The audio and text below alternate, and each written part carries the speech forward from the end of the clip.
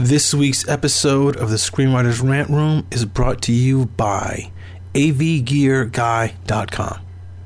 If you have any photos or documents that you need to scan, or videotapes or audio tapes or film rolls that you need to import into your computer, check out avgearguy.com. If you mention the name of this podcast when you order, you'll get 5% off, and a portion of your order will go to help support the Rant Room.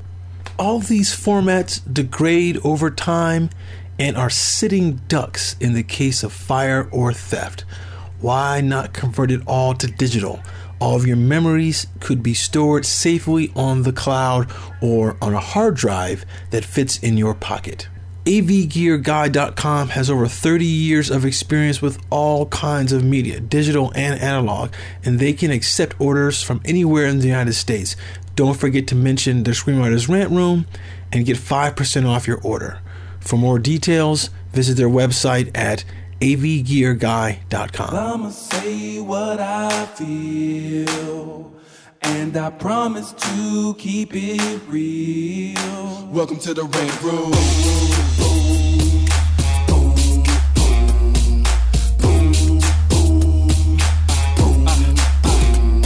So you wanna be a rider? Well, you gotta be a rider till your fears are diminishing, the doubts are behind ya.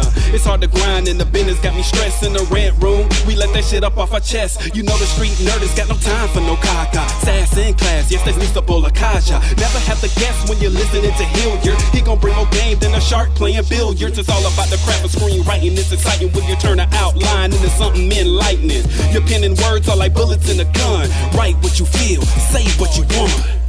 Welcome to the Rant Room. What's up, y'all? It's your boy, Hilliard Guest. You guys are listening to the Screenwriters Rant Room. We keep it real. We keep it opinionated. We keep it what you guys. Wakanda forever! Wakanda. You know how we do it on the Rant Room. On this show, we discuss entertainment, TV, film, music, culture. But our focus is always screenwriting, stories, craft, and shit like that. Little disclaimer: Chris Derrick is out today. He's got a bunch of shit going on, so he might be working on another show. So we'll see if that gets going for him. So I'm like, go get that money. Don't forget my 10% though. But of course, hey Lisa, are you on mute? I think you are. Oh, sorry. I was going to say, you need to up that up to 18% now for inflation. Exactly. So we got Lisa Cult Jam, the original L Boogie in the house. What's up, Lisa? Yes, good. Just, hanging in there, doing a lot of reading. And like I said, prepping to go down to cross the border because, I'm only like literally. Oh, now she's stuck in the Matrix. It's going to be one of them days, isn't it? Mm-hmm. And so we lost you for a second. Oh, sorry. Yeah. So like the connection's lost. Yeah, you said you were going somewhere. You going? Yeah. Going down to Mexico, and like I said, I'm like literally like 8 minutes away. Actually 5 minutes, 4 minutes if there's no traffic, because like it's literally I can like stand on my mom's balcony and see beach far in the distance, and then you can see like the border literally. So I have some friends that have been living there for like the last 20 some odd years, and they've been trying to get me to come move down there for years because it's it's right across the border, it's near the beach, and they have everything that you need. And nothing happens to black people down there, because I know people always think, oh, the drug war. I do. Honey, look, listen. And you ain't heard of one black person being kidnapped or done for nothing. They don't bother us down there. Man. Man, black person. Okay, and black person. So, and honestly, this country is driving me nuts. So I need a mental break, and to just kind of go and be someplace where I can actually not wear a mask and kind of like sit there and like take in some cool breezes, get my mental right, get some more reading done, and just get geared up, because y'all. Stuff is about to pop off in November. You're real way. Exactly. Real. So then we got my homeboy on the team, emerging writer Richard Scott in the building. What's going on, boss? How are you? Big week coming up, I think. Yeah, good. Trying to get ready for that, and then just gonna cook, gonna pan sear some cod steaks with some sun-dried tomato. He is the most romantic motherfucker I know. I This one, I man. know. It's like we don't fry up stuff. We're going to Okay, pan look. sear it. Not far. I can't see. Okay. Okay. Let me Stacey get said, together. she coming too. Where you at? Okay. Yeah, no, Okay. no, because like I don't go to restaurants like because of the pandemic. So I think for me that's one of the skills I've really been able to improve on is just cooking. Like I want to, women not cooking and cleaning in 2020. So you gotta do it for yourself. Here you go. I was like 14, so I enjoy it. All right. Well, if you guys are grown, let's go ahead and get to the show. See, that's why I have coffee over my shoulder. Okay. Yes. Okay. Okay. With the sawed-off shotgun ready. Yeah, Okay. that's good. Somebody cooking in this house. Look, just set the egg down on the ground. She'll shoot it. Okay. Bang, it get cooked, right? Stacey, you got to steal that. That's a scene right there. That's a scene. Oh my That's a God. All of this is a scene. Oh my God. Oh my God. Hilarious. So let's welcome to the show, everybody, our big sis, who we love way back. One of the OGs in the building right here. Yes. Stacey Evans Morgan. You guys, if you don't know, now you know. No. Okay. You need to Okay. know. Okay. You have seen her everywhere. You've been doing shit. Your brother's been doing shit. Shout out to Bentley Kyle Evans himself out there just signed a new deal to do Jamie Foxx. Okay, again. Jesus Christ. Yeah. He's shooting right now. They're back Wow. now. Mhm. Wow. Yeah. Wow. Don't forget, your brother could write a whole fucking script in a night anyway, so it don't. He be turning that shit around quick. He's crazy. We both have mastered the art of writing really good. But you know what? It's not just writing really quick. It has to be good, though. Yes, Right. for sure. Right. Some can't do that. So, Speak the truth. yeah. Speak the truth. Mhm. So let's go back to your story, Well, Stacey. first of all, it's a What? pleasure to finally be in the I room. know. Look, Well, I get to rant. Yeah. Okay. Okay. please do rant, bitch, rant. I've known you since 2012 Mhm. when Bentley and I hosted in the writer's room. Yep. I remember that. So it's been a pleasure. Tell everybody what that was, because that shit was amazing. Well, so 2012. So after the writer's strike in 2007, half hour TV had kind of gone away, right? The networks, they were all doing reality show and drama, and not a lot of half hour TV. And we were just trying to do something to keep people motivated, to keep ourselves motivated, to try to, generate new work. We had already, Bentley came up with the idea to do this original show, Love That Girl. And so after that, we were sitting in the writer's room one day, and I said, you know what, this would be really dope if we could just invite people into the writer's room. And so he was like, well, we can't invite everybody to come into the writer's room. And I was like, well, what if we do like a workshop, I'm big on workshops. Yeah. I mean, you guys were one of the first to do it like the way y'all did it, though. Yeah. So I was talking about, let's do a 4-week workshop. He was like, nah. I was like, okay, so let's do it in a weekend. So we did the 2-day workshop, and we put an ad on KJLH and kind of did some social media, advertising. And as you saw, it was standing room only, blew us away, right? And Yvonne Orgy, everybody was in the building. Yvonne Orgy was our mistress of ceremony, and actually she pitched in front of you guys and got the chance to write an episode.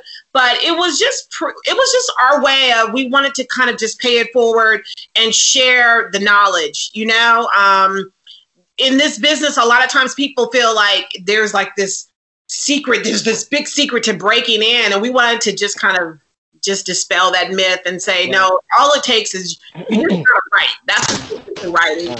You got to network, and you got to make sure your stuff is tight. And so that's what we did, and it was a great 2-day thing. And then we did it again at CBS. I don't even know how we got on CBS's Live. That's hilarious to me. We ended up hilarious. CBS. Because the word got around. Well, Now, you know, I'm big on picking up the phone and call. I think I know what it was. It was OBS had really helped us. Organization of Black. Jennifer.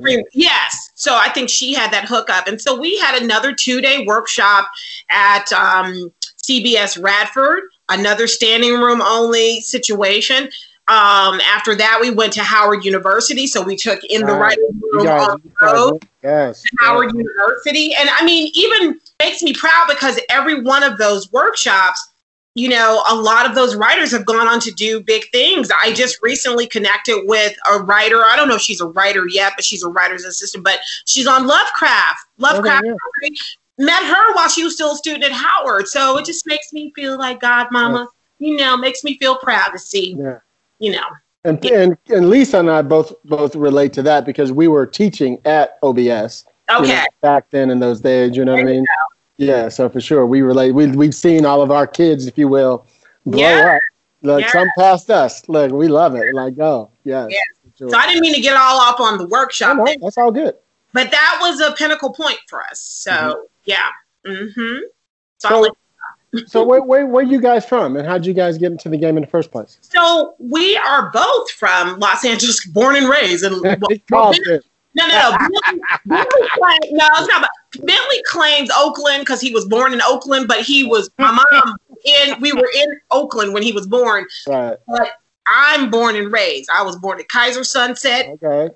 Yeah, I was there then, right on Sunset. Okay, but so were all the other Black babies in LA. We were born in Kaiser Sunset in Los Angeles, but born and raised. We, grew up in the View Park, Windsor Hills area. Shout out to View Park, Windsor Hills.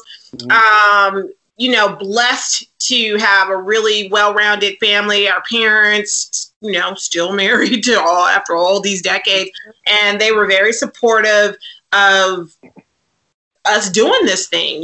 We both took different routes. After I got out of college, I went to USC. After I got out of college, I busted my butt and tried to get through the doors any way I could. My first job, literally my first paid job, was working at Paramount Pictures, working as an assistant to an assistant casting. Wow. Yeah. But I was like, that's okay. Just open up the door. I'll give you the man next to the man next to the man. So, and then Bentley kind of took a different route. I'm sure you'll have him on the room so he can he'll tell his story, but he started off more as an actor and a PA and things of that sort. But we both grew up in LA. We are not affected by Hollywood. So I think a lot of people relocate here to find themselves or to rediscover themselves or to break into the industry. And we just folks. We just real folks. We've had everybody over at our house when Martin first, broke out. And this was before Bentley was even writing for his show, before his show was even created. Folks would come over to our house on a Sunday. They could get some greens and some hot water cornbread. Yes. My mama gonna tell you off just like she's like her child. So, I love it. Real down to earth, but I think we both were always destined to be in this business. I mean, as early back to getting the first video camera, one of those big clunky. We took that as opportunities. We didn't even know what a sketch show was, but we would just invite friends over and let's do some. We didn't call them sketches. We didn't know what they were. Let's just do these funny scenes, and we would turn the family room into our studio. And we didn't know, but obviously destiny was calling us. And he was honing his directing skills and didn't even know it either. Exactly. I mean, I was casting. I was directing. He was directing. We were taking my mother would just stick her head in the room like, y'all put my shades back on my lamps when you're done with all this stuff. So we had people holding up the lamp. Yes. Holding up lamps and we didn't know, moving the couches around, but we were just having fun. But we didn't know that was maybe a foretaste of what was to come. That's one of the things I love about you and your brother. I know I'm talking about you and your brother a lot. Forgive me. But sometimes we think about. I think of you guys together all the time. One of the things I love is, I know we're jumping a little bit, is that I come from the indie world and now I'm in the studio network world. But for years I made my living, you know, in the indie world, you know, for years. And one of the reasons why is partly because of you guys. Because I saw how you guys were not waiting for Hollywood. You were like, fuck Hollywood. Look, we're going to find some investors. We're going to shoot this thing, and we're going to sell it to some network somehow, and we're going to be in charge. And green so light. That's been my goal. Yeah, okay. Since day one to do. So since 2009, I've produced 28 projects. You know what I mean? And all different pilots, all kind of different things. You know what I mean? And now it's made me a strong producer, you know, in the indie world. So when I move over to the network world, even though it doesn't see that I have a bunch of network experience, when they talk to me and they go, oh, yeah, he could run the show, actually. I see it. You know what I mean? So that's what I've learned to do, partly because of you. Watch you guys. Every time I turn around, you got another show you guys just sold and made independently, and then the network bought it. You know, I was like, see, that's the key. Don't wait for it. You're about to make me tear up in this. That's real talk. Wow. Lisa, no, Rich, no. That's real talk. That's real. Yeah. Okay, I'm speechless. That's wow. Well, God bless you. See, Stacey, you never know who's watching, and that's one of the things I always tell people, even in the writing world or teaching or anything like that, when you're doing your thing, you don't realize the seeds that you're planting for other people. Absolutely. And a lot of times you might get frustrated, like, I don't know why I'm doing this, I want to give up. But you have to realize that there are people watching, and they're learning all the time. So you have to keep doing your thing. And kind of just understand that the newbies are following behind you. And even when you feel like you want to give up, you just don't realize that you've got these little seedlings that have sprouted because of you. Yeah. You know? Wow. Well, I'm not giving up now. They, you know. You're like, I'm just getting started. Look. Okay. No, I'm not. And there's more to come. You know, the scriptures say your latter shall be your greater. So hey, the best is yet to come. So I'm really excited about that. And I'm honored to hear that, Hill, because, you know, you were a dynamic spirit from the moment I met you. And then when I would see you at some of the Writers Guild, the Black Committee of Black Writer meetings, I mean, it made me so proud to see you there. I was like, okay, he went, I don't even know what you did. I don't know all the current credits, but I know that you are a hustler, and that's what I love. For sure. And that's what you got to be in this business. You have to be honest. You have to have integrity, but you have to hustle. Okay. I don't care how many credits you have. My IMDb page is nowhere near updated. It needs to be seriously updated. Agreed. Yeah. So I keep, I always have my own list of credits to send out. And I've been very blessed with the work that I've done, but I've hustled. You know, my iStory, I hustled in the very beginning. So anyway, I'll let you ask me. Let me ask you a question. Yes. So I was just talking to some producers, actually some executives about this the other day. We were talking about Black writers, you know, and the difficulty, because for them, everybody's focus is the younger writers, right? No offense, Rich. They're always talking about younger writers. We're all in the habit of baby writers, younger writers, blah, blah, blah, blah. We almost always say that. Now we're using the term emerging writers, meaning all-encompassing, right? Right. And so what I was talking about was, I said, you know, one thing that people forget? Oh, I know what it was. The white executive was talking about how difficult it was for them to overcome some things, even as a white writer. And I was listening, right? As white writers. And I said, and how difficult it was. Oh, I know what it was. They were going from animation to drama. And I was listening to this conversation going, and I said, you know what that compares to?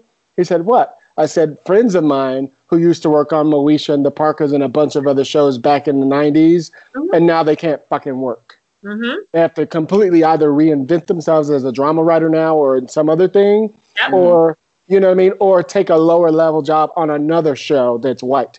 You know what I mean? Even though they're co-EPs on said show. You know, it's still today. Right. Yeah. You know? Right.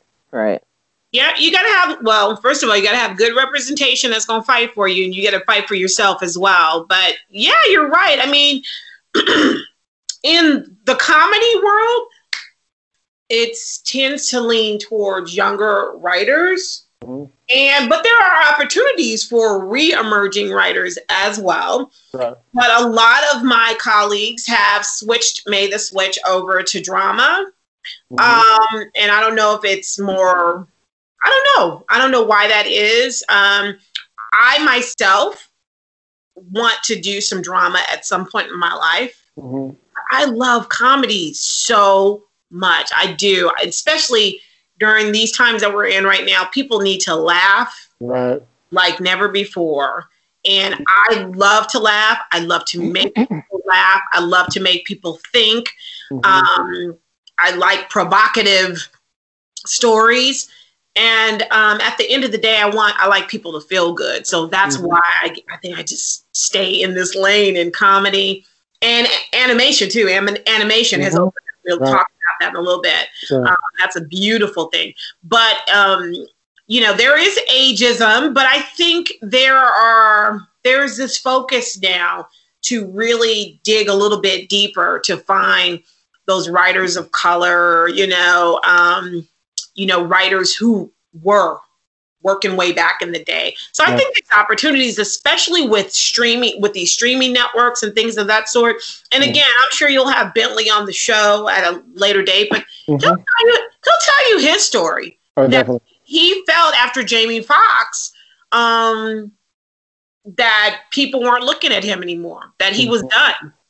Wow. And he's my brother, and I never even heard him say that until recently. I never heard him admit that. But he really felt like, the door had pretty much closed on him. And now look at him, 20 years, and he's at Netflix now. And, creating a whole new lane for himself. So that's a great thing. And so, yeah. That's great. What was your first break and how did you get it? So the very first thing I wrote was a stage play. And that's when I knew that I wanted to do this thing. I was about 24 years old. I was temping at Motown. I was working at Motown and typing my scenes while I was at the desk. But I knew I wrote and directed that play, and that was the bug that bit me. I was like, okay, this thing right here, the page to the stage, that's me. I love it. And then after that, I ended up getting a job with Yvette Lee. Yeah, Bowser, of course. Yvette Lee Bowser now. She was Yvette Denise Lee back then. Yes. And she had a pilot called My Girls, and she invited me to come work with her on that. And that show ended up becoming Living Single. Yes. For the whole first season of Living Single was mind blowing the entire season, because it was just a beautiful thing to see this Black woman who was my age. I think she's a year younger than me, creating the show about us, about for Black educated, fun women navigating life through their single life, and so I knew I could do it. But prior to that, I had other experience as well. I'm not even despising my humble beginnings, because that's what you have to do. I worked. I worked as I worked as an assistant to an assistant. Get that job. I worked in casting for about 3 years, and I thought I was going to be the next Reuben Cannon or Robbie Reed, and then kind of took a detour and started taking PA jobs and other jobs and working as assistants to producers. And I worked in development for a producer who had a deal at Columbia Pictures Television back in the day, reading scripts. And again, that thing was calling me. I was like, I can do this. I was reading. I was like, So I was like, I could do this. And so then fast forward, I ended up taking a job working at KCAL Channel 9, where I worked in programming. And the programming director, their idea of programming for Black History Month was like digging in the vaults and putting on every Black movie that they had in the vaults. Bring back roots. I wish not even that deep. Talk about like House Party or something like that. And I was in a meeting one day, and I remember I said, you know what? Hey, I have an idea. to maybe do something fresh for the network. And it was basically, I had this idea called People with a Vision. And they were going to be these 30-second vignettes where they were just profiles of Black people beyond Martin Luther King and Rosa Parks. It was like, let's get into who Garrett A. Morgan is and all these different, Wilma Rudolph. Let's tell these stories, right? And lo and behold, they said, yeah, okay, well, you can produce it. I was like, cool.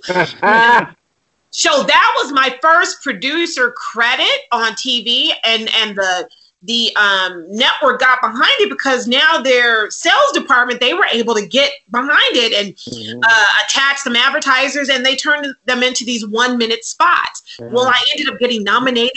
The network got nominated for some awards. I got nominated for some awards. After that, I worked on another show for that same network called Fresh. It was a youth programming show, and I got my first Emmy nomination. And that was 20. I was. You see how she threw that out? You see how she threw that out? My first. Oh, yeah, I heard that first.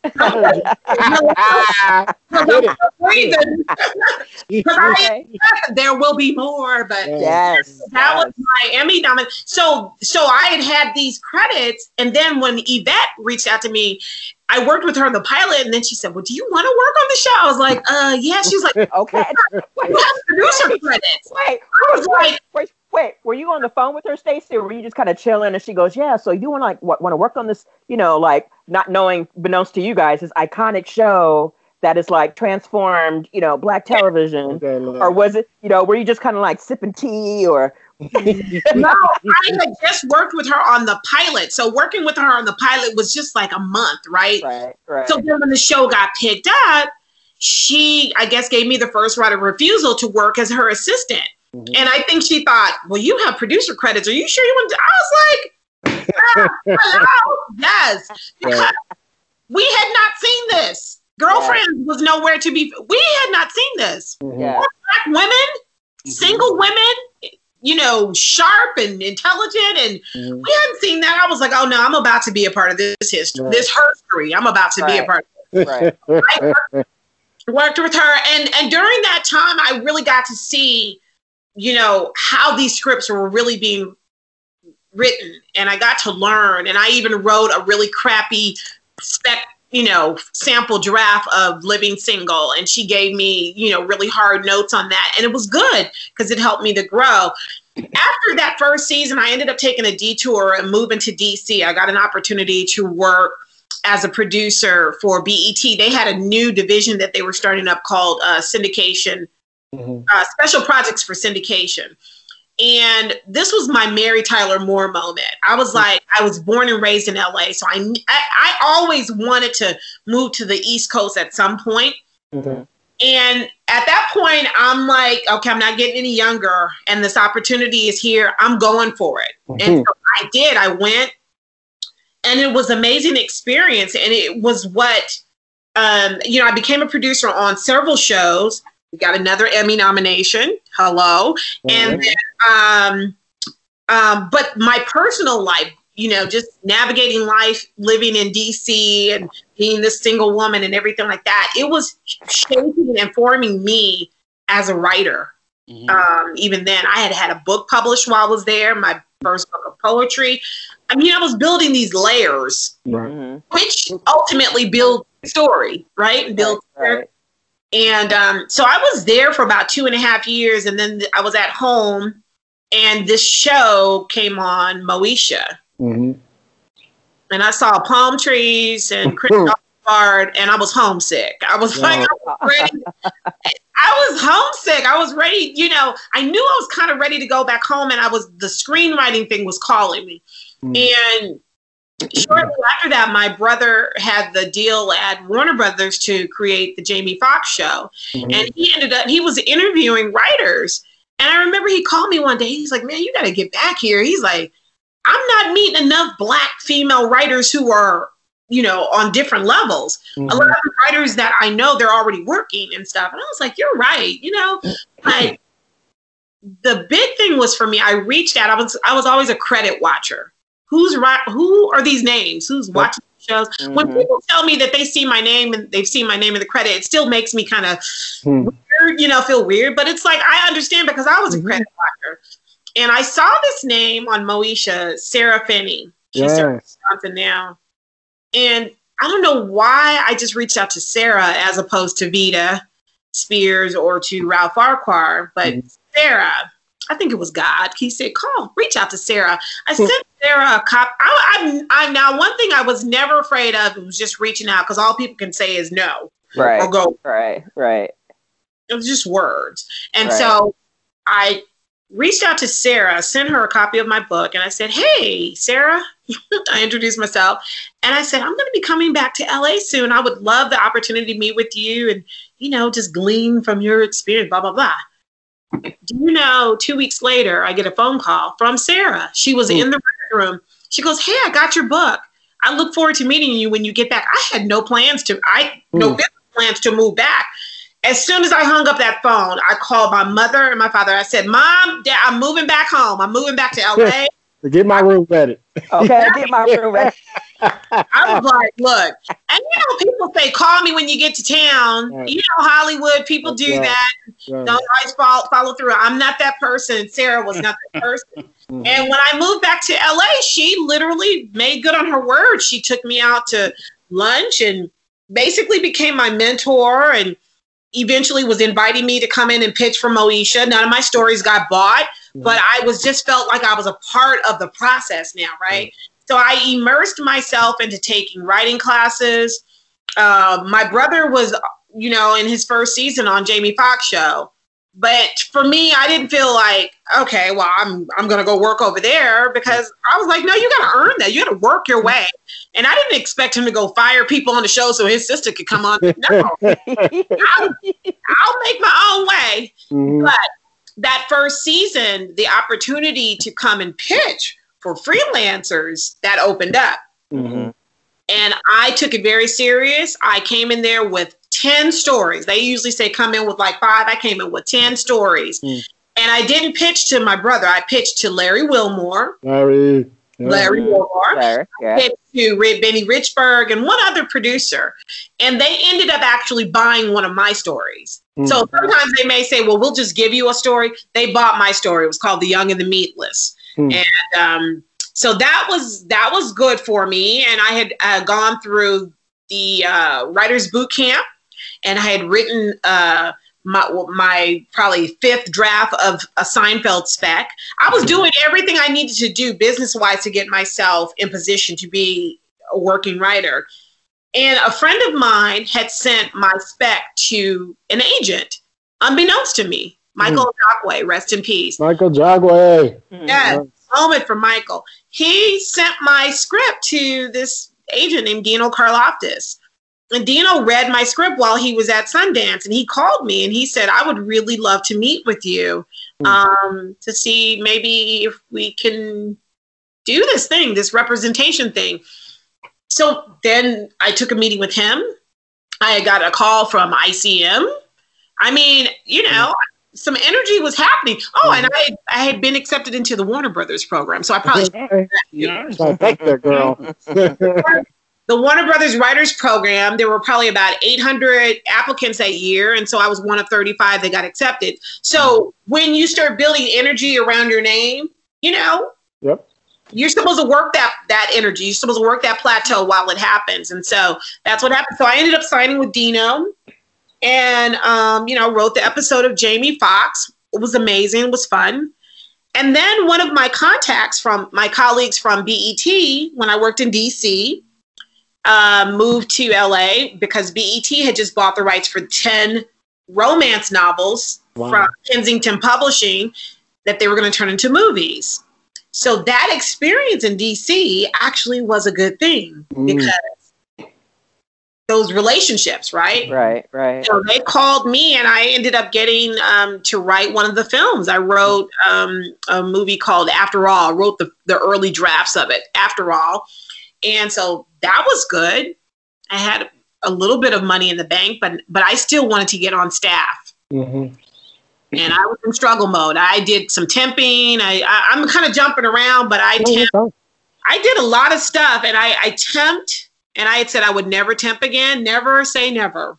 Okay. You when you come back to LA, I don't care what Emmy nomination you have. I don't care what credits you have.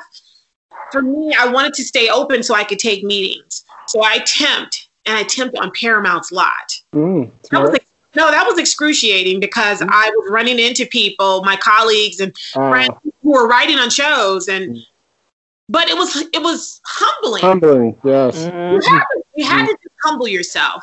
And what happened? I mean, I remember I got to a point where even the temp work was running out, and I said, God, if this is supposed to happen, this was before I got the movie. That's what happened. Okay. If I'm supposed to be writing in this business, I need you to let me know. Otherwise, I'm going to go use this college education. Yes. Yeah. Anyway, I had got down to just my last couple of dollars. And I remember I had to drive to the meeting to take the meeting for that movie that I was talking about. And I probably had maybe $2 in my pocket. And I was stressed because I didn't know how I was going to keep, my phone on and stuff. Stuff was happening, like real world stuff. But I had to fake it and go into this meeting, right? And I remember I just said, God, if it's your will. And my story, I say the ATM story, testimony, because to get money out of the ATM, you have to have how much money? At least 20. At least 20. Right? Come on, somebody. And I had 17 something. So I couldn't even go to the ATM, driving my little BMW, quarter of a tank of gas to get to this studio. And I went to the meeting, kept my game face on, pitched them my angle on how I would do this, because it was an adaptation of a book. So that's a whole nother layer. Yep. And before I knew it, before the meeting was over, the gentleman's assistant came in the room with a folder for me, and it had a deal memo in it, and it had an envelope in it. I was like, I smell money. I think. Does it say more than $20? Okay, I'll take it. With my $2 in my pocket and my $17.95 in the bank, I was like, if it is $200, I'm gonna be really happy. And I kept my game face on, and I was like, okay, obviously I need to let my attorney look at this and da-da-da. I calmly take the folder and I walk off the studio lot and stay very calm. Then I had to open that envelope in the middle of a crosswalk, and it was several $1,000s that they were giving me to commencement to start on this project. That's just the start. Exactly. What I'm saying is, when you ask God to give you a sign, He gave me that sign, and I was like, okie dokie, all right. I had so many tears in my eyes, I needed windshield wipers. I was driving. Thank you, Lord. Thank you. I was a hot mess, but honey, I was happy. Those are happy tears. My favorite two words. It was a week before Christmas, too. So I'd already determined everybody's going to get a letter for Christmas. That's what, it was just that crazy. So that was a game changer. And then so now we're going into 99, and that first quarter of the year, I'm working on that movie, but I wanted to get staffed. I wanted to be on a show. I wanted to be and so lo and behold, my mentor, that show Moesha, they did an episode that was going to be their backdoor pilot, guest starring this woman named Monique. Had never heard of her. And Sarah invited me to come to the taping of that show. And the energy there, I was like, I'm getting on this show. I just knew it. I was like, I had said I was moving back to work on Moesha. That didn't happen. I said, I'm going to work on this show. And then, a couple months go by, and I guess they got the pickup to do the pilot. Well, no, that was the backdoor pilot. The show, I guess, got picked up. And I got this call. Usually your agent will call you. Sarah called me personally. She called me directly on a Sunday and said, hey, we're meeting with some writers this week. Would you be available to come in and meet. I'm like, let me check my calendar. Yes. Wait, before she got off the phone, you'd be knocking on her front door like, well, you have some time too. Knock, knock, knock. Exactly. Like the cut to. I'm there. I'm outside the studio. So, yes. So she called me directly. And I said, here we go. And so at that time, you know, Black writers worked on Black shows. Yep. I mean, there were Black writers who were working on other shows. Saladin Patterson was working on Frasier. Right. Shout out to him. But for the most part, if it was a Black show going on, that was the opportunity that we had, which that's sad. And so when I got to that meeting at Paramount, where I've been pimping, everybody in the lobby was filled with all these writers. Most of them I knew. And all I knew was it wasn't a cockiness, but I had my pink Chucks on, my good luck Chucks. You was ready to go. The good luck Chucks. You want to battle me? Like this, you know, hey, good to see y'all. But I was in my mind, I was like, I'm getting a seat at that table. And I went in and I met with Ralph and with Sarah and with Vita.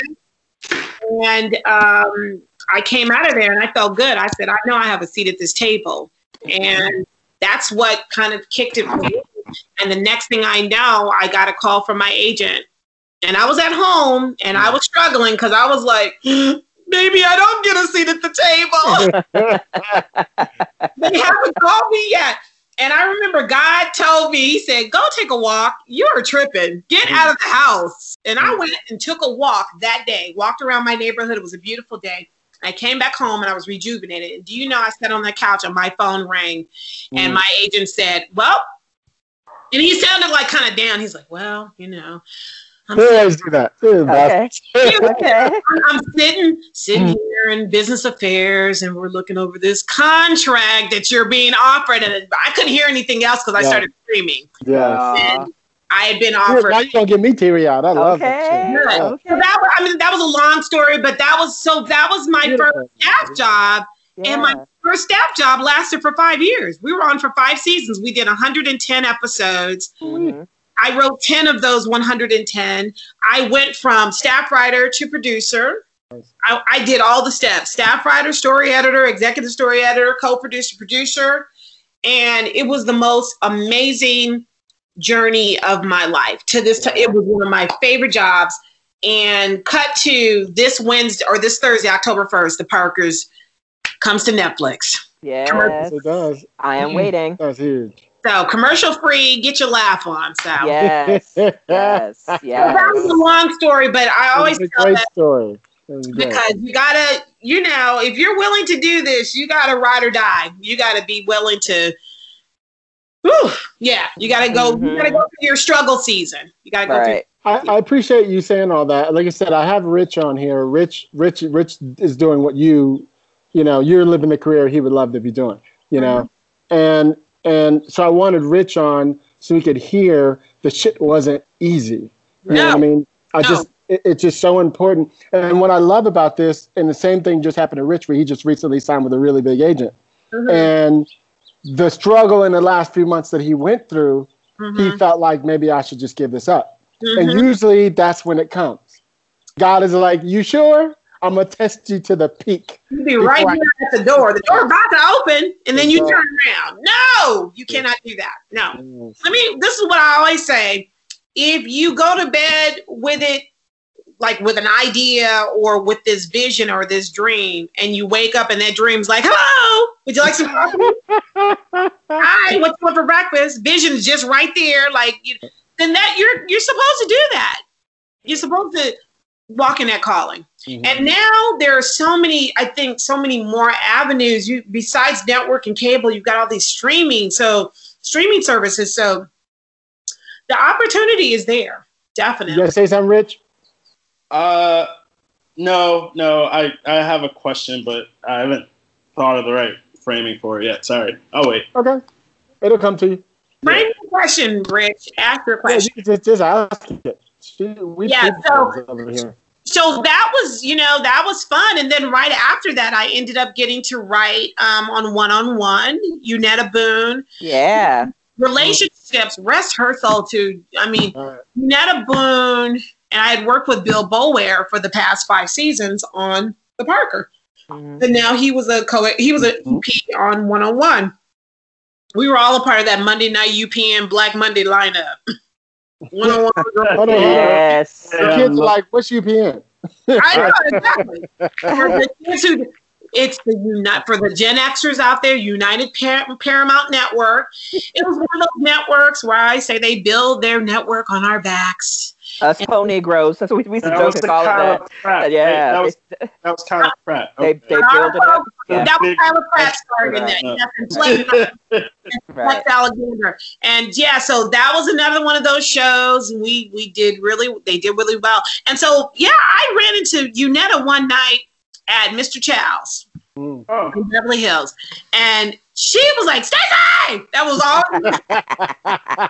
Unetta was loud and unashamed. Just like her, dude. Okay. No, she was like, hey, Stacey girl! Across the fancy restaurant. And I'm like, what's up, Unetta? And she was like, look, I'm going to get you in there, girl. I'm going to get you in. I'm going to get you in there to write a script for us. And, look, okay, I'm not, no pressure, but thanks. And it wasn't that season. It wasn't the next season. But the next season after that, Bill Boulware was there, who I just worked with. And she was like, we want you, Bill and I both want you to come in and write this script. And I didn't even have to come in and pitch. They were like, we're just giving you the episode. Nice. Favor. That was favor. So yeah, just writing. And then I took a detour and did some writing for the Image Awards. Wanted to try a different style of writing for live TV. Yeah. I'm a big believer in, expanding your creative portfolio. Agreed. Don't let people box you in. So I wrote literally for 5 seasons on the Image Awards. That was great. And then the writer's strike happened. Right.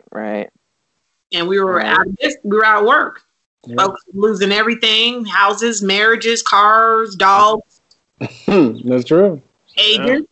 Mm-hmm. It was really bleak, and it was around that time, right after that my brother, who had been doing real estate, he started making a whole lot of money flipping real estate. That 2008, that happens. The housing market. So that whole thing shut down. Yep. It was struggle city. It was struggle time. And Bentley and I separately had gotten invitations. This was after Tyler Perry finally decided to pay Writers Guild wages. Mm-hmm. Right? And so they were doing this thing where they were bringing a lot of writers from LA to Atlanta. Yep. Bentley had gone on one occasion, and then I ended up getting invited to come, and I actually wrote an episode. I didn't even watch Meet the Browns. When my agent called and said they asked if you could write a Meet the Browns, I was like, let me go home this weekend and do the shows. And I came up with an episode that I thought was really funny and cute. Mm-hmm. And lo and behold, they ended up reaching out to my agent and said they wanted to buy my script and they wanted to fly me to Atlanta for the week to come and table my script. So that was in 2009. So, things were opening up. And so I got to fly and go to Tyler Perry Studios and do that. Mm-hmm. And I ended up coming back about 2 months later and wrote some episodes of House of Pain. But I knew I wasn't moving to Atlanta. Mm-hmm. But things were opening up. And it was during that time, Bentley was like, you know what? I think I'm going to do my own show. I'm going to create a show. Mm-hmm. And he was like this mad scientist at home in his office. He was like, he had written like 6 episodes. He's like, you want to write one? I was like, sure. Okay. Yeah. And it wasn't called Love That Girl. It was actually just a no-name project. And we were trying to get there was another actress that was going to be attached to it. Mm-hmm. And that fell through. And so we started coming up with names of who we could attach to this. And Tatiana Ali's name came up. Mm-hmm. And, she was the grown-up Ashley Banks. She wasn't little Ashley Banks from Fresh Prince anymore. Tatiana had graduated from Harvard. She was grown and sexy. Gorgeous. Yes. And so, long story short, we built this show. and everybody doubted it. They said, you guys can't do it. We're like, we're doing it. You can't tell us we can't do it, and we're in the midst of doing it. Yes. You know the story, Hill. And That's Bill. what you did with Raphael? Yes. Yeah. Raphael Sadiq is the one that told my brother. He was like, Bentley was talking to him about green lighting. and Bentley, and I think Raphael Sadiq, who's a family friend, he was like, so what's going on? How come you're not doing anything? And he said, well, you got to wait for the studio to green light you. Exactly. And so he explained what the green light was. And so Raphael asked him, he said, so you mean to tell me if you were I should let Bentley tell the story, but it's really funny. He says, if you were at a cross section in the middle of the night, just you and another car, or just you, and just stuck on red, you gonna sit there until the light turns green, or you gonna just go? And a light bulb went off in Bentley's head. And our father, who is a entrepreneur from the day we were born, that entrepreneurial spirit kicked in, and my brother's wheels started turning, and so he wanted to do this show, and I came on board with him, and I helped him develop the show. Raphael had the album. He had the song "Love That Girl," and and for me, I started thinking back on old shows with single women, right? Thinking about like That Girl, right? And Bentley's inspiration was the Mary Tyler Moore Show. That was also an inspiration of mine. So thinking That Girl, Mary Tyler, and then Ray had this song "Love That Girl." Hey, let's call it "Love That Girl," and that's how that happened. Okay. And so we ended up we shot 4 independent episodes in the back of his studio. Raphael was getting ready to go on tour to Paris and some other places. He said, you guys can use this warehouse in the back of my recording studio. It was about 3,500 square feet. We came in and bought and basically built a barn and had a show. Wow. Wow. Literally. That's how you do it. That's how you do it. You start thinking, all the walls on our set, everything's fake. So we could build this. Right. This is Bentley. And then his partner, Trent, was like, let's go to Home Depot. Let's get the stuff. My sister-in-law, it became a family affair. My sister-in-law had interior design experience. And so she became the set designer. And my nephew, Niall, who was an executive producer on Wild Out, but before that, he was like, I'm down. Everybody was down to just come and work. It wasn't about Kirchner? Huh? Niles Kirchner? No, Niall Evans. Okay, gotcha. Sorry for interrupting. I apologize. No, that's okay. And so Niles Kirchner that sounds Jewish. Is he Jewish? No, he's just black. Like that. I've never heard of him. Okay, so anyway, make a long story short, we pulled furniture out of our own houses, candles, anything we needed, art. It was all went on the set. Right. Because we didn't have a budget to. You pulled your resources together. Okay. That's what I always tell people to do. Yeah. Go ahead. That's what you have. Get that pillow off that couch. Get coffee if you need to bring her. And so we built a set and we shot 4 episodes and independent.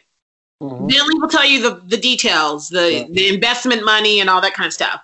But we shot those 4 and then he got his Oscar Michaud on, took those 4 episodes and started going around and, talking to different networks. And lo and behold, TV1, which was still fairly new, and they were not even remotely thinking about doing original scripted programming.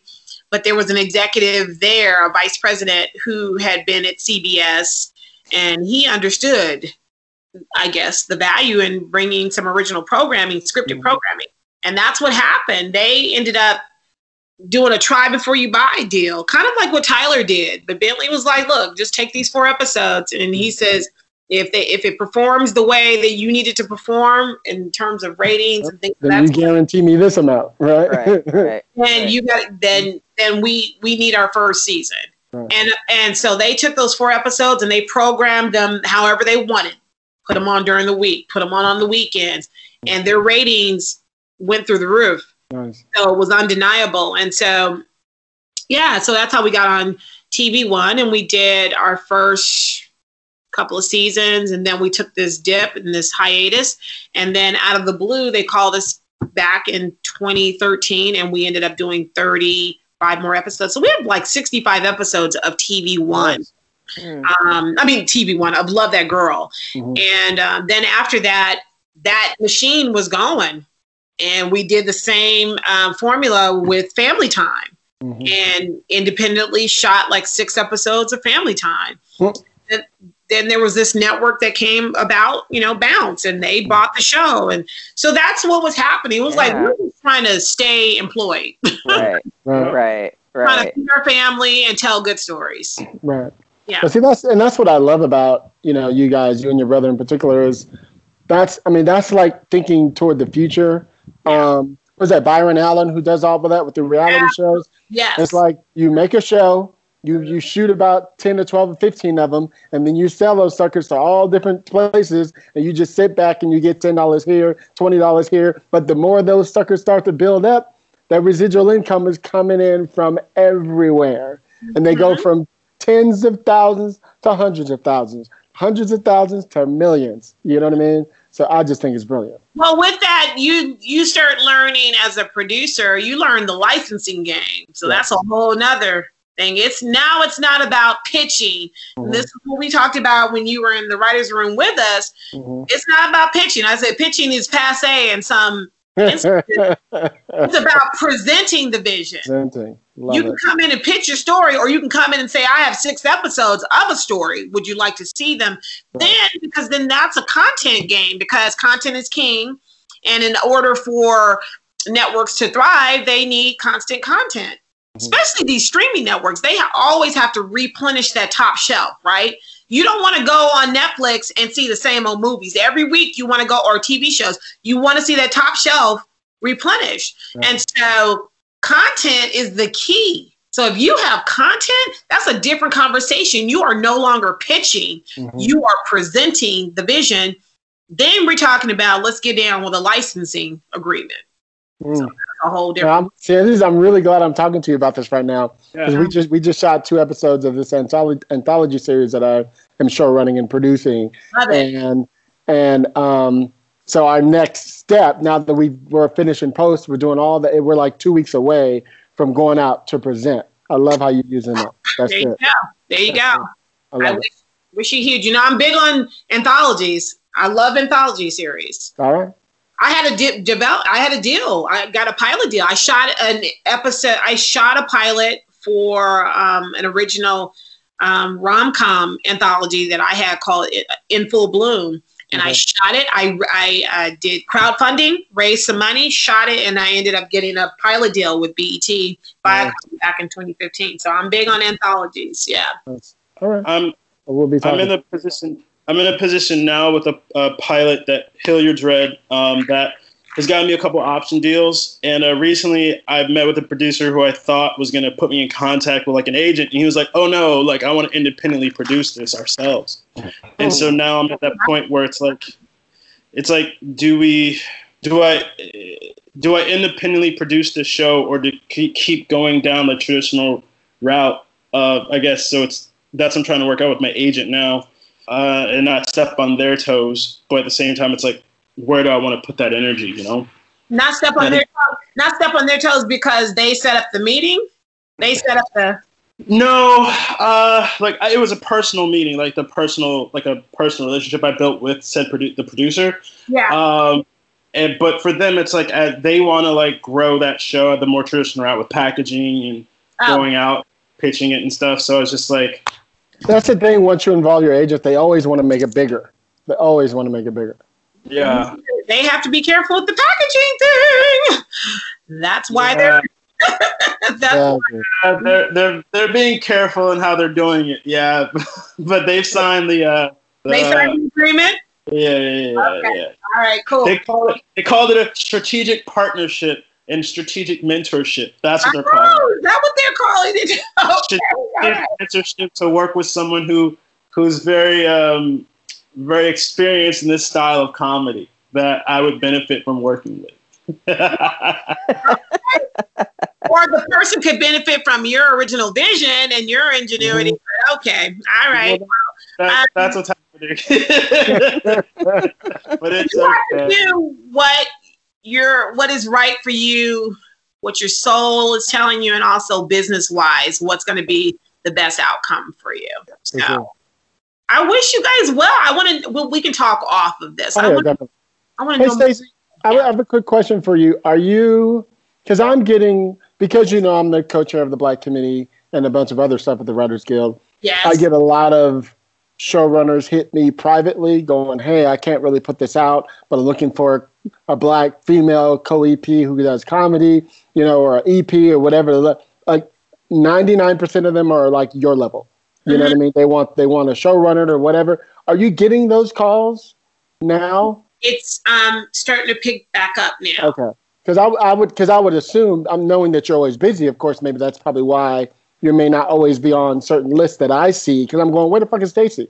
You're the first person I think of, especially when it's comedy. I appreciate that. No, I mean it 100%. Well, I appreciate that, but you know what? I'm working on some new samples and stuff, because you gotta stay fresh out there, and so I'm working on some new samples, and I'm so glad that you say that. But Lena Waithe and Nkechi Carroll and Erica Johnson, they started a group years ago called BWB, and it was just a small network, Black Women Brunch, and we started it just as a brunch in Nkechi's living room, and it's grown to now probably 100, almost 100. Yeah, at least. Yeah. And Hollywood Reporter did this whole 2-page expose on us and stuff, basically saying here are 26 Black female writers, so you cannot say you can't find any more. And so within our group, we share a lot of good leads, and so that's a blessing. But yeah, I want to be on those hot lists, Hill. So thank you for keeping my name out there. And I got a call last week for a potential project, and like I said, this animation world is opening up for me. I got the opportunity. Madagascar, right? Yeah, I did Madagascar. Oh, it was so fun. Madagascar, A Little Wild. It is currently streaming on Hulu, and it's doing so well. And, so now I'm kind of in that DreamWorks mix, and the way they kind of work is a little different. They're very cool. It's different than, just regular half hour and drama. It's just like once you're in their mix, they'll call you for any of their projects. So I'm looking forward to that. And then I'm also signing the ink. I can't really talk about it, but it's another animation project that I'm going to be working on, and I'm really excited about that. Cool. And so I like that world. I like animation, especially working from home. And now this is the new paradigm for writers, what we're doing right here online. So it's kind of cool. Yeah, what led you to make that shift from live action into animation? Wait, say it again. What led you into making that shift from live action into animation? So that article that I was featured in The Hollywood Reporter, after that, it was like a ton of the floodgate started opening, where I think showrunners and studios and networks that wanted to staff Black women.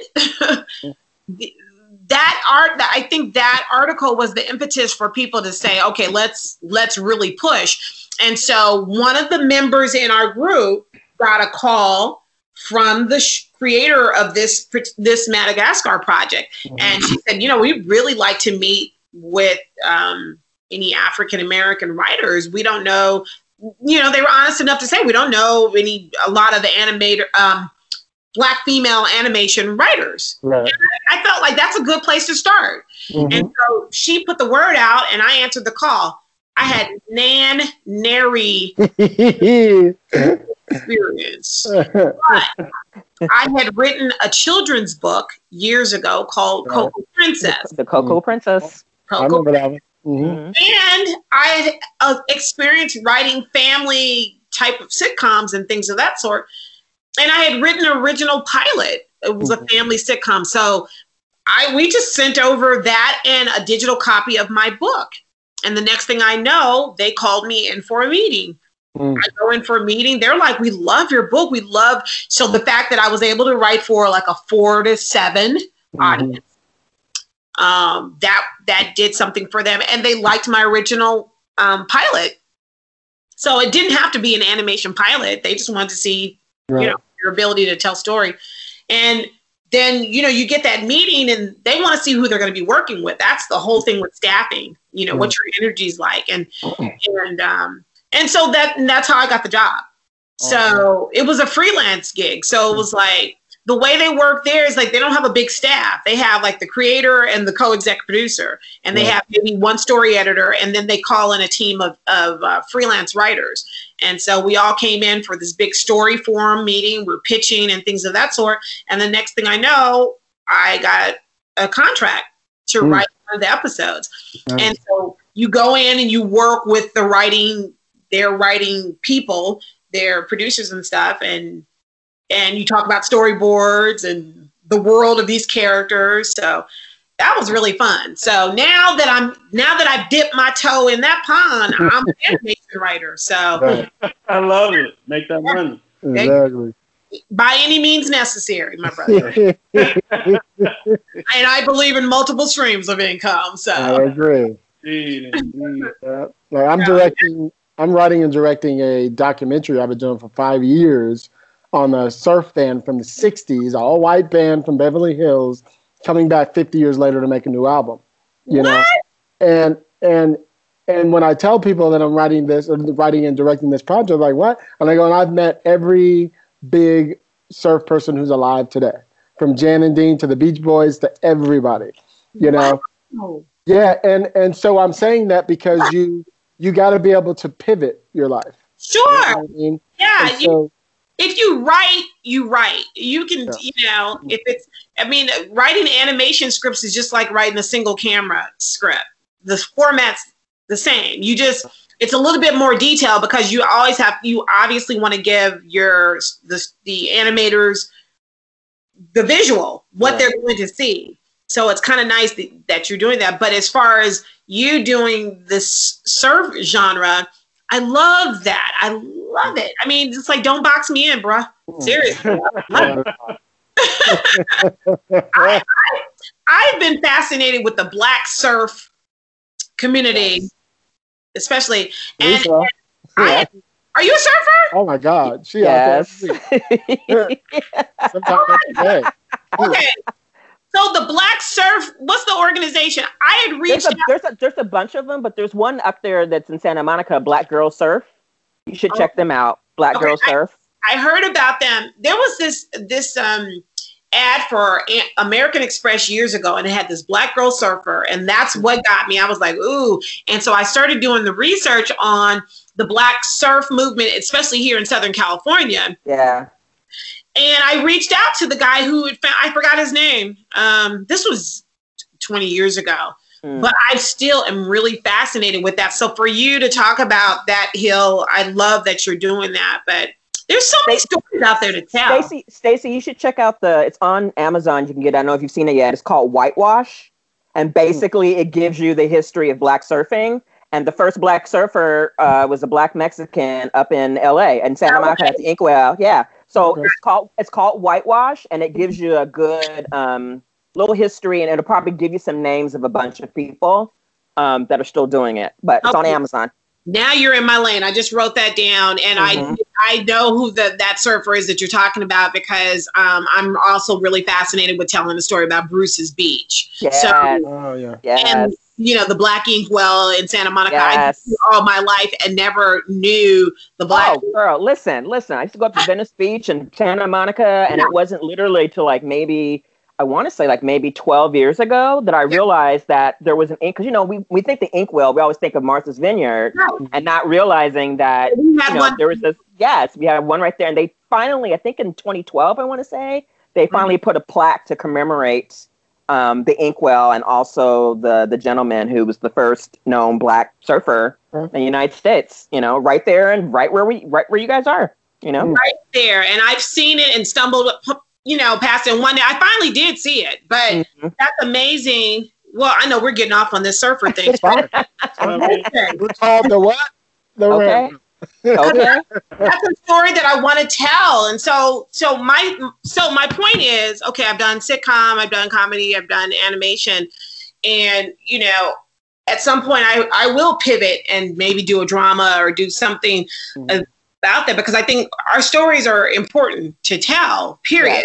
Yes. So I'm going to definitely be ordering Whitewash, and I'm going to be reaching out to you, Miss Lisa, to talk about it. Oh, God, yes. Co-write that one. That's a co-write. Yes, because like it's one of my things that I've loved to do, and I think, and I stopped surfing relatively young because I had like a bad surf accident, and so I started sticking to boogie boarding. But I've always loved it, and of course I'm from San Diego. It's beach culture, and one of the things I just always kind of missed out on was I thought if there were only other Black people doing this, I think I would have like really kept and gone a little further with it. Mm-hmm. But the fact was, before social media, we are there. These pockets of Black people everywhere, and we just kind of missing each other. And so there's a ton now of new Black organizations. Like there's Brown Girls Surf, which is an organization, I think they're back east, where they get Black and brown girls to get surfing, the Black Surf Association. So there's these different groups that are kind of like proliferating. There's the one sister, if you go on YouTube and look her up, she's the first Black girl surfer in Senegal. And the sister here the sister here who created Black Girl Surf is one of her mentors, and actually brought her up here to Santa Cruz. And she had told the girl, you need to get out there with them white boys and do what you need to do. So that girl went back. And now she's like one of the co-owners of Black Girl Surf in Africa. There's a sister in Jamaica who has a whole Black surfing family, and they're doing the same thing, bringing Black women into it and Black girls and stuff. There's brothers we're everywhere. There's a documentary in this too. There's a documentary. It's a movie, really, but it's like we're everywhere, and they're just now connecting. And I think, it's timing. Sometimes you're meant to be like, we talked about earlier. Sometimes just the idea sprouts and it doesn't really come to fruition until years later. But what's exciting now is like, okay, I'm discovering them. I'm reading all these new books. Like what I was told Hilliard earlier when I go down to TJ, it's like, I got all these surf books, and they mainly deal with white people, of course, but the Black people were out there. And it's just now realizing that, someone's got to tell that story. And luckily, Whitewash came out a few years ago, because I think it was a GoFundMe thing, and then they raised the funds and finally put it out. But that's a good start for it. But what I'm excited is I'm just ready to go back out again. Like, I was so inspired to seeing all these sisters and young brothers doing it. It's like, you know what, Lisa, you got clunked in the head. You got you got a permanent bald spot because you're a pretty bald spot. But you know what? Get your butt back out there and do it again, because it's like, it's such a beautiful sport, and it's just so meditative, and there's a brother from Compton who does it. Yeah. Oh my God. Like I said, he's amazing too. And I've heard of him. Yeah. And there's just people who are just doing it, and we just don't know about them, So Hilliard, you're talking about your surf project, and look what you just did. You just sprouted all this. Yes. I mean, there are so many stories to be told, and I will, I refuse to be put in a box. And please don't. Don't box me in. I've had to assimilate all my life. Right. So I can tell your story, so I'm glad that you're doing that. Wait, say that one more again, Stacey. Like, I can tell your story. I'm gonna tell mine now. And I'm not even trying to be funny with that. Seriously, I get asked by non-Black writers, like, how do you write for Black writers, and especially now in this time of civil unrest, and people really are trying to be conscious of it. I'm like, well, first of all, just tell the story. Just tell the story. The rest of it is nuance. That's it. Yes. The rest of it is nuance, and if you need to get consulted, or if you need some punch up, but just tell the story that you feel like you need to tell. So. For sure. It's interesting, but I'm going to definitely be doing some research here. I get so motivated when I just hear stories, these good stories. Mm-hmm. So like the animation project, I wish I could tell you what it is, but it's so ridiculously dope. I love it. And it's Black people. Yes. And so now I'm meeting these Black people who work in animation. Mm-hmm. One is a brother who created Spider-Man, the TV series. Nice. who even knew that there was a black man that did that? Exactly. And now I've aligned myself with Black Women Animate. If you guys don't know about them, get on it. Black Women Animate. This young sister, Taylor Shaw, started it. And I'm going to be speaking on their panel next month. And it's just kind of pulling these worlds together. Right. You know? We got to know that we exist. So, it's exciting times. Yeah. Right. Thank you, Stacey. We appreciate you coming on the show. Yes, finally. It's only been like, since 2012 or some shit. I know. But, I know. we got our rant on today, huh? Yes, we did. Thank you. There's a lot of game in there. Learned so much, man. I did too. Thank you guys for having me. This has been a blast. Awesome. And you still look fabulous. So, listeners who we talked about earlier. She a vampire too. She a vampire. I know, and it's so funny because she got on there. I'm like, that kind of looks like Stacey, but is that like Stacey's younger sister? Like who? That don't look like Stacey. Is that Stacey? And it's like, so Stacey, we're adding you to my list of people who I know are vampires. And there's a lot of Black Hollywood people who, when I see them, I'm just going to let them know that I know that you've been living a long, long time, and you're not fooling anybody. 364 years old. I'm really 82 years old. Okay. Add a 3 to that. Add a 3 to that. 300. We know it. You're not fooling nobody. I was here once before. Who knows? You guys are funny. I can rant with you guys forever. This is an amazing platform. Thank you for having me. And I'll come back anytime and we can rant some more. Well, hopefully next time we'll be able to do it in person at my office. And I would really love for you to talk about the animation again, especially about the animate and really get into that, because I think, like you said, we're going to be looking for new types of content, and animation is so freeing, and animation can do so much. I've been looking at old Studio Ghibli stuff, the Japanese animation, and kind of revisiting things that are kind of uplifting. And it's just something about a good animated movie that it can do for you what regular films can do too. And I just don't think that people realize that we're doing that too, and especially with Black animators. So I tell you, there's such an army of young Black animators out there. It just makes my daughter, she's a freshman in college, but that's what she wants to major in. You didn't hear that back in the day. No. Oh God, no. You didn't hear that, but now the opportunities are there, and I really encourage you guys, and I'll put you in touch with her, with Taylor Shaw, amazing young woman, and she is doing some revolutionary things in this industry to bring awareness. I'm talking. We were all on the penthouse, the rooftop of Cartoon Network 2 years ago with a luncheon with Estelle. Singer Estelle, who's also the voice of Garnet on Steven Universe. Right. So it was like this whole new world of Black girl nerd creatives and all up on this rooftop. I wish you could have saw that picture. So you definitely need to reach out to Taylor. So that's for sure. Awesome. Yes. Well, thank you, Stacey. Where can people find you on social media? You're on Twitter, you're on Instagram. Yeah, Instagram. You know what? I haven't been tweeting lately, but I am on Twitter. But my Instagram is Stacey Evans Morgan, Stacey Evans Morgan, all one word. On Facebook, 2 SE Morgan, and on Twitter, I'm on SE Morgan. So real simple. Use my name. For sure. Where you at, Richard Scott? All right. At We Are Richie for Twitter. Richard.Scott94. I don't know. I don't use Instagram. I'm not using Facebook no more. I don't care. You got an old soul, Richard. Okay. Yeah, he do. He's one of them youngsters that don't ever want to be on that. Look. Hilarious. No, man. I want privacy. I've had enough dumb things online, and so I'm trying to limit that. With social media is how I've gotten so many of my current jobs. I will say that. So. Right. Absolutely right. So Hilliard, keep my name on the list. I'm sorry, keep my name on the list when you see him coming through. For sure. I think you saw me.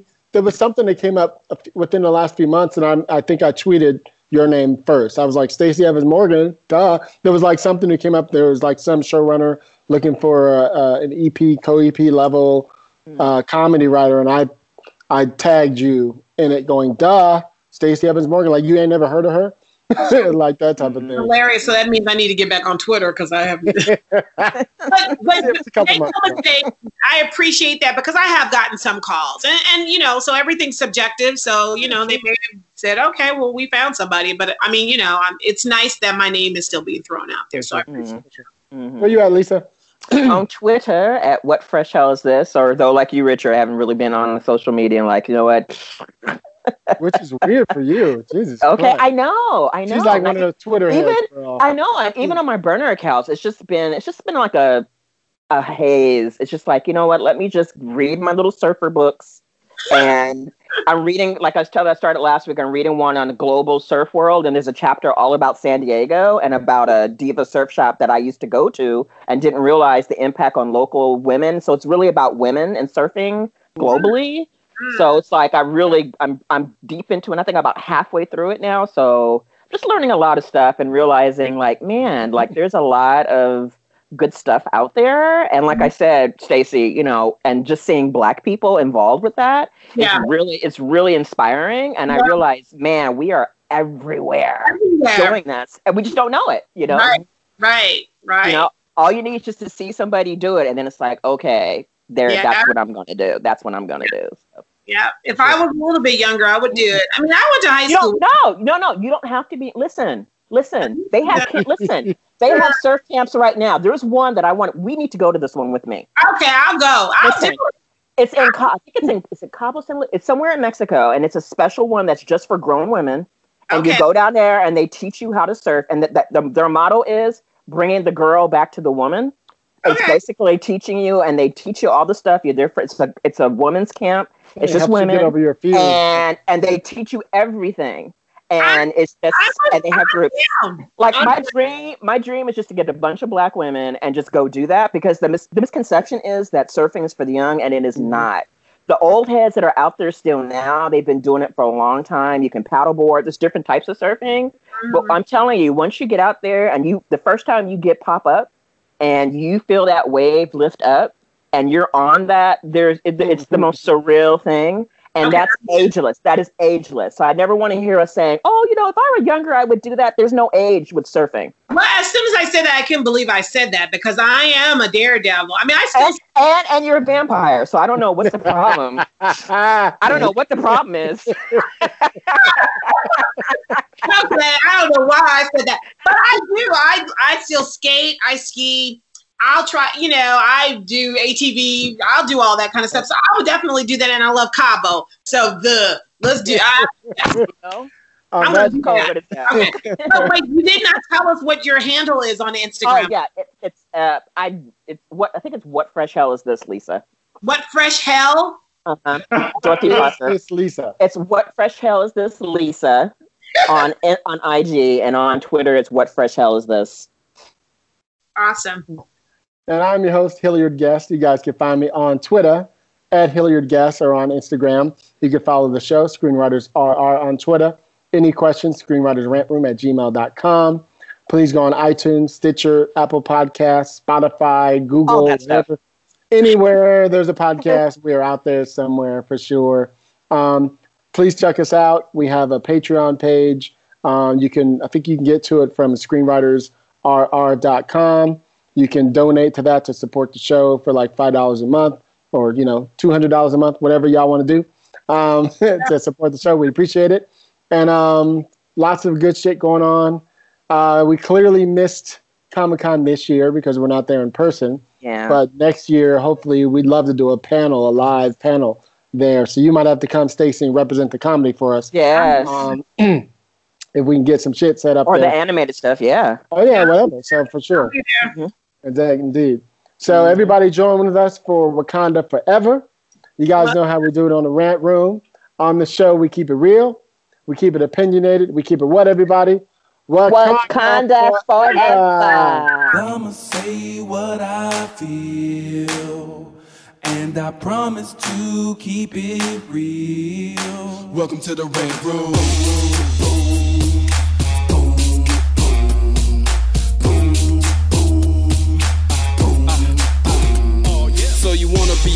Well, you gotta be a rider till your fears are diminishing, the doubts are behind ya. It's hard to grind and the business got me stressed in the rent room. We let that shit up off our chest. You know the street nerd has got no time for no caca. Sass in class, yes, that's Mr. Bolakaja. Never have to guess when you're listening to Hilliard. He gon' bring more game than a shark playing billiards. It's all about the craft of screenwriting. It's exciting when you turn an outline into something enlightening. Your pen and words are like bullets in a gun. Write what you feel, say what you want. Welcome to the Red